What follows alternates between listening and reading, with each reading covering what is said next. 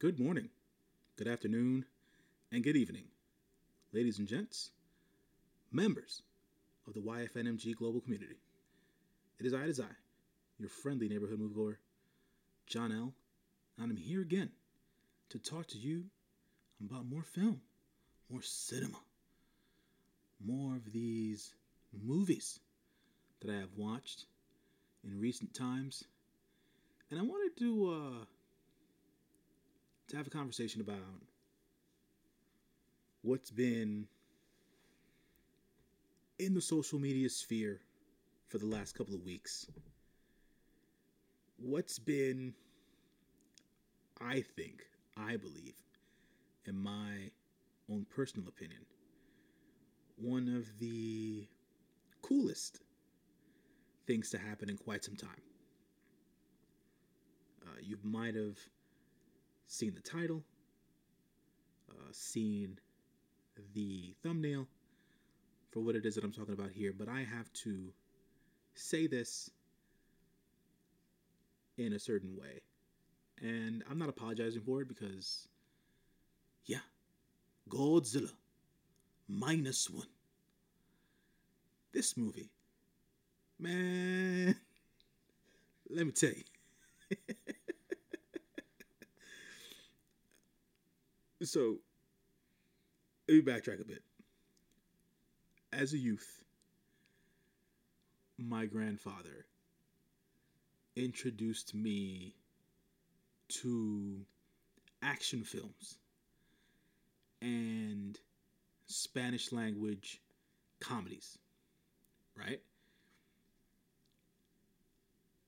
And in combination with growing up with the likes of Clint Eastwood and John Wayne and Charles Bronson and Chuck Norris as my favorite actors as a child, to then understand that there was other kinds of films out there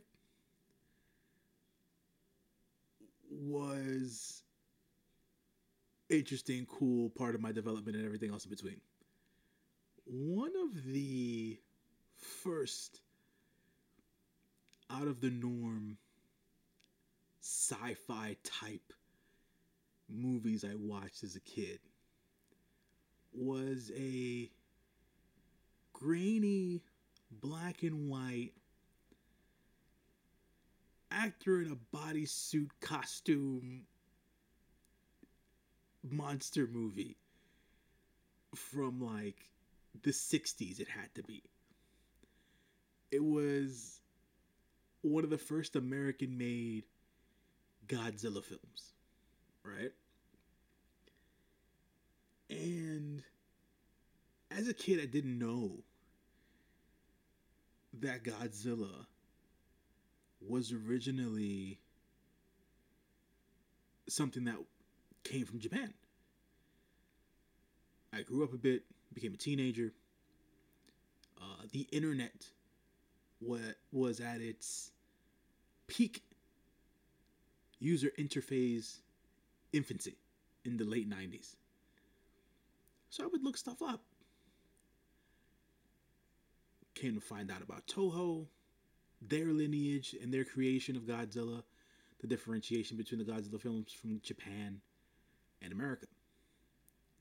So I searched high and low for these Japanese Godzilla films. Rented a lot of that stuff on VHS. Props and much credence to my local video rental store and Blockbuster for having some of those films. If I'm not mistaken, I believe it was Cappy's was the name of the video rental store. I could be completely wrong. I gotta talk to the homies from the whole neighborhood to see if that was the actual name of the video store or not. But it was from there and Blockbuster where I got to know about the Japanese version of the Godzilla franchise, Toho stuff, right? I mention all this because I came into this Godzilla Minus One movie with one thing in mind. Godzilla, Japanese Godzilla, finna wreck shop and give me the regular feels that a kaiju film would, right?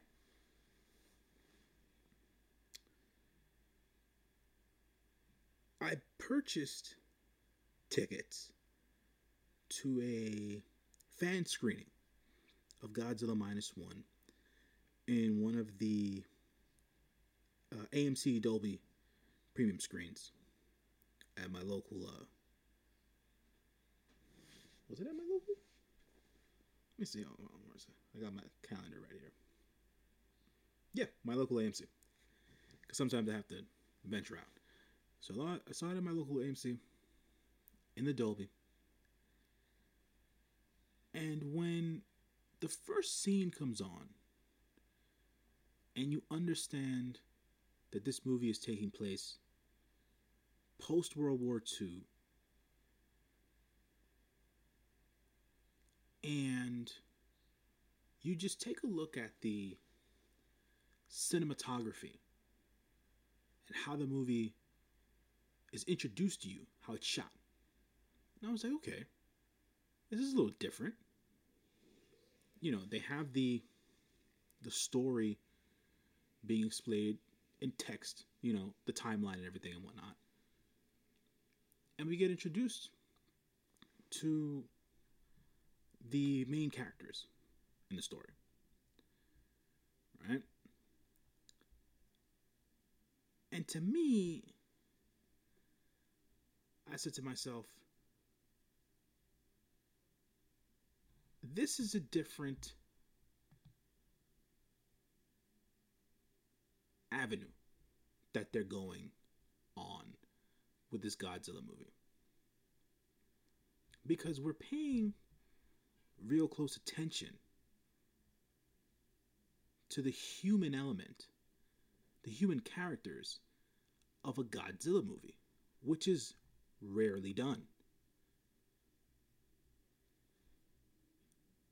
And I said to myself, okay, this isn't your regular run-of-the-mill Godzilla film, even for Toho, right?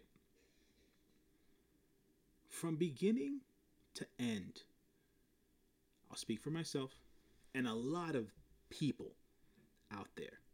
I'll get this out of the way, as a matter of fact. Rotten Tomatoes currently has the audience score of Godzilla Minus One at 98%. 112 critics have it at a 97%. Folks, this is a Godzilla movie. I reference this because this is considered sci-fi, action adventure. It's a Japanese language movie with English subtitles.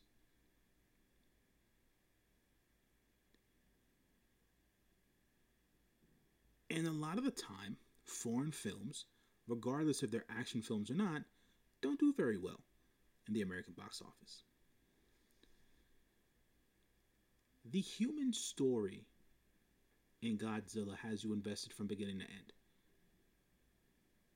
This movie was so well written and so well acted within the sphere, within the scope of this emergence of this monster post a nuclear bomb being dropped in Japan, right? I've come to understand after many, many years that Godzilla was basically a metaphor for what happened to Japan during the times of World War II. And he's a creation of war, nuclear waste, the sense and feeling of an entire nation wanting to create destruction upon those who destroyed their homeland. I read somewhere after I watched the movie that if you look close enough to Godzilla, the portrayal of the actual monster in the movie, like the scaly skin looks like the scars and the embattled people that were left for dead in Japan after a nuclear bomb was dropped on them. And like, in my head, I can no longer unsee that reference. And that to me was deep. So I was like, it's Godzilla. It's not supposed to be that deep. But everyone's interpretation of things is different. And because this movie brought forth such an emotional link to the human characters in a Godzilla film, it just resonated even more. There's no big synopsis for the movie. There's a one-line synopsis here on Rotten Tomatoes. It says, Japan is already devastated by the war when a new crisis emerges in the form of a giant monster. Yeah, that happens. But the story also lends to you understanding the main human character's conflict. As a man who comes home after the war with this heavy burden and guilt. He was a kamikaze pilot. For those who don't know, Japanese kamikaze pilots are the equivalent, and I don't necessarily, you know what, I'll use it anyways, are the equivalent of suicide bombers in the Middle East. Or, you know, people just strapping C4 to a freaking vest and then just using themselves as a temporary distraction and then, you know, causing chaos and destruction somewhere. Kamikaze pilots were basically the same thing. They were always on a suicide mission.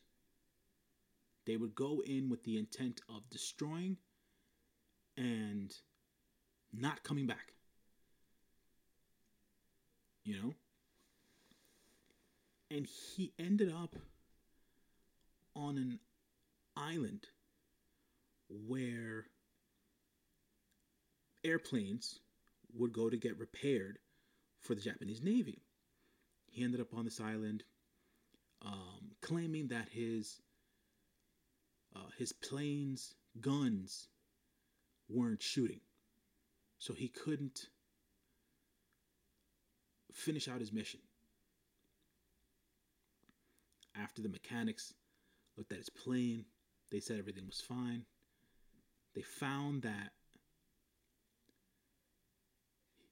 he lied and that he avoided his mission because he was too scared to do what he was asked for and do what he enlisted for. That's the burden that he carried, along with seeing the death and destruction of his homeland due to war. The atrocities of war, as they say. Combine that with the underlying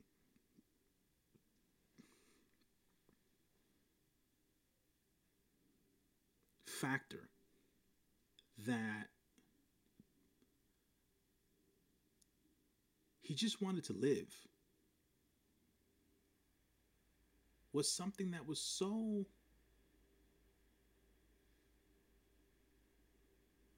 I don't think endearing is the word. It's relatable. Right? Because You're put on this earth to live a life, no matter how long or short it might be, right? And to volunteer your life for your nation due to the fact that there was war on your homeland or in your homeland takes willpower and choice out of life. You felt obligated because you have this, and I'm speaking for the character in this movie, because you have this sense of loyalty and patriotism to your country. But it takes your free will away to live your life the way you want it. I say all that, right? Obviously, the nuclear bomb helped to create this vicious monster, which is now causing chaos, mayhem, and even further death on his homeland. It's like Godzilla is angry, not at those who dropped the bomb on him. No. He's angry at the people who, I guess, a lot of whom had nothing to do with said war. But he wanted to cause so much havoc, chaos, and death to Japan. Because I guess, metaphorically speaking, they let it happen. Right? If you want to take it from that perspective. Not knowing the intricacies and the layers to why war occurs and why certain things happen during wartime. And obviously this is an animal we're talking about here, right? So don't have a vastly overly developed process of a mind. It's still an animal, right? It's just trying to defend itself against those who are in its sight. But that's complex within itself, right? It's fighting for its own survival. But there's an anger in this beast that comes from somewhere. And to me, it's linked to this war. But it's short-sighted because it doesn't necessarily know who created such war. It just knows what's in front of it, right? It doesn't have an allegiance to anything, just itself.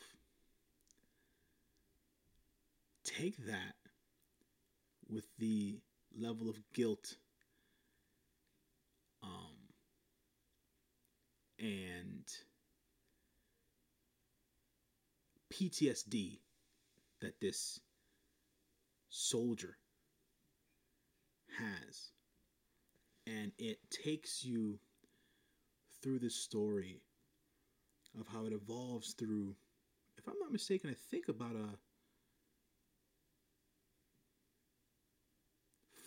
I'd say 5 to 7 year period where he gets home, his parents are dead, he runs into this girl who has a baby. The baby isn't necessarily he runs into this girl has a baby with her. The baby doesn't even belong to this girl. The girl isn't the baby's mother.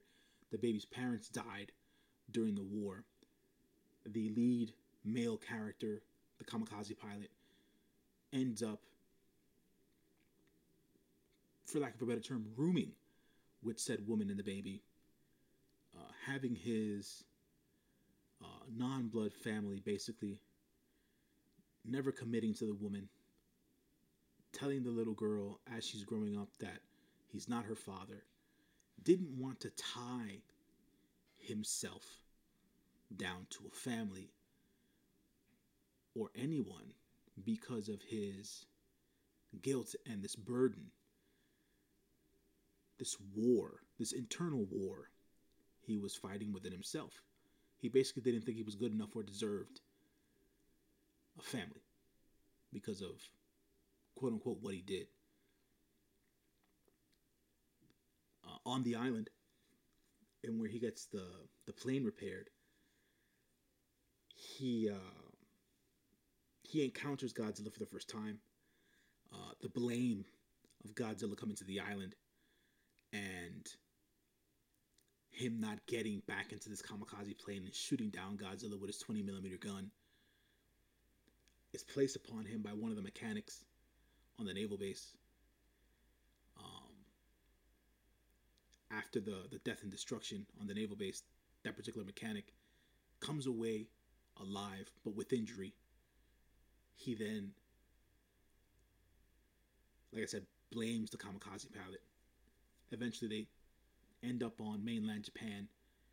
He has all these photos of the men and enlisted naval mechanics that died during Godzilla's first attack on this island. He gives the kamikaze pilot the photos of those men with their families and stuff like that, and basically makes uses his name Shikishima feel more guilt because their blood is on his hands because he didn't decide to take a second chance to fulfill his duty as a kamikaze pilot to try to take down Godzilla. At the end of it all, it would have been futile. Those 20mm guns wouldn't have done anything to Godzilla. And you see this level of self-imposed pressure, self-imposed, not even, well, it's self-imposed, but also imposed by others, levels of guilt upon Shikishima. And him not wanting to create these long-lasting bonds with people in general was another element of his story. But ultimately, he did create these bonds. Unknowingly to him, other people began to care about him and his strife. Nightmares would wake him during the nights when he was back on Japan's mainland trying to find work and trying to do right by his newfound adoptive family, and still dealing with intermittent appearances of Godzilla here and there. At one point, he lost the woman who became the young girl's mother, who ends up coming back by the end of the movie. Which was, I knew that was coming during the movie, but they played it well. They really, really played it well. So, you know, he had a new adopted family in Japan, plus the people that he ended up working with. These people ended up working with the Japanese government, essentially. He ended up having a job to detonate mines in the sea, and then they created this whole entire plan on how to take down Godzilla. All from there. All the emotional ties from all these characters who now care about Shikishima, and the mechanic, the plane mechanic from the island, essentially becomes a linchpin character by the end of the movie. The mechanic's name was Tachibana. Tachibana. I don't know how they. I say I think it's Tachibana. But Tachibana comes back by Act 3, he becomes a linchpin character to help Shikishima gain a confidence to where he finally acted and did his part as a soldier to save those people that he could save now, and make the difference now that he couldn't make during wartime. It was a redemption story within the story of PTSD and heavy burden and guilt. I haven't even spoken about how dope Godzilla looked in the movie, how cool the effects were. Like, the human story of it all is what drove this movie. It was so fascinating, so good. It got into the feels. There were certain times during the movie where I wanted to shed a tear. I was like, I just felt for this dude. And when he redeemed himself and he was able to help put down Godzilla for the moment, because we know Godzilla is like immortal. And there were a couple of scenes throughout the movie where they would blow chunks of Godzilla's head off, and you would see Godzilla regenerate in immediate sense. And I'm like, they're like, shit, how they put Godzilla down? And then they came up with this whole science-based strategy on how to kill, quote unquote, Godzilla. And they were able to thwart him for the time by the end of this movie. But the movie by the end also left us with a beating heart and regeneration happening at the same time. So we know Godzilla's going to be back.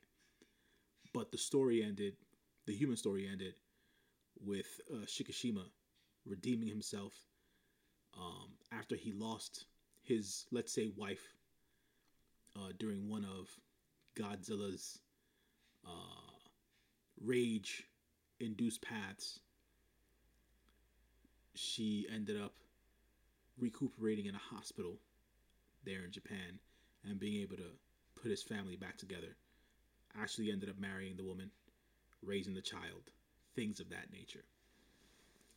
So they ended up not happily ever after, because I'm sure there's going to be more to this story, but he, at least Shikishima that is, redeemed himself, not only in his eyes, but he also redeemed himself in the eyes of all those that knew that he basically abandoned his position as a kamikaze pilot during World War II, because he was the one who basically led the fight against Godzilla and eventually defeated Godzilla in this movie. Man. Dude, that to me was it's my second favorite movie of the year so far, because I was so into it. What's my favorite movie of the year, you ask? I still can't get off the high that Japanese anime Blue Giant left me with. But Godzilla Minus One is up there, folks.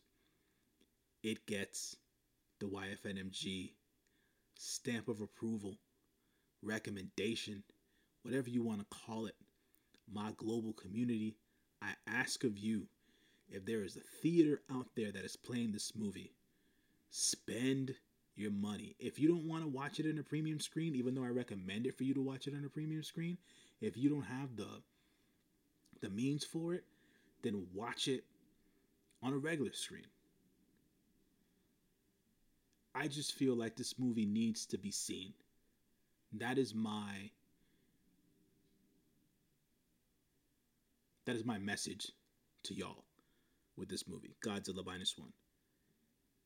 It's just dope, y'all. I can't wait for this movie to come out on 4K Blu-ray.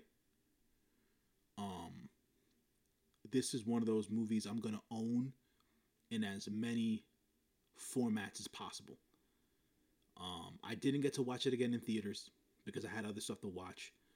And even though the theater stay has been extended to the end of this week, there is other stuff I'm watching this week, so I'm not gonna get to watch it again. But 4K Blu-ray, when it drops, hopefully there's some sort of a collector's edition or whatever. I'm buying it. Yeah, stamp of approval from me. Godzilla Minus One. I wish I could play Simon Says, the Pharaoh Monch song. That is for y'all, so that y'all can understand that Toho used the Godzilla entrance theme. It used the overall Godzilla theme, the orchestral theme that was created back in 54, I want to say. They used that as well in the movie. And I thought that the cinematography, where they shot the movie, the effects were amazing. This movie, according to reports, was made for $15 million, the equivalent of. The director of the movie, Takashi Yamazaki, he also wrote the movie. He said he wished it was $15 million. But it was less than that. So there are reports out there now that the movie was made for like about $12 million. Be that as it may, the US box office gross for this Godzilla movie, this Japanese made Godzilla movie, is at about $12 million. Worldwide, it's $50 million. People would say, but that's not a lot of money. It's only $50 million. Like, there's movies that have made hundreds of millions and billions of dollars. Why is this a thing? Think about it this way, folks. They didn't use a big time Hollywood studio to distribute the film here in the US. This is Toho International doing their thing. They pushed the movie via social media and previews in the movie theater, right? And putting it in the trades here in America, right? For a movie to be made for $12 million and internationally, globally, it be able to make 50. If you make 3 times your budget, you've made money. Simple math, 12 times 3 is 36. If we're going with the 15 million, even then, 15 times 3 is 45. So they're already in the surplus. They won. They made money. That's it. My hope is, with my message to y'all, that we keep this number going. That we keep this number increasing. And that we ask Takashi Yamazaki to make another Godzilla film. Because this film was awesome. Definitely an awesome film. As always, folks, thank you for listening to my cinematic musings. Thank you for taking your time and spending your time with me here on the podcast. Stay tuned next time. More films, more movies to review. Be well, folks. Stay safe out there. And take care of one another. Because at the end of the day, we all we got. See you next time. Peace, peace.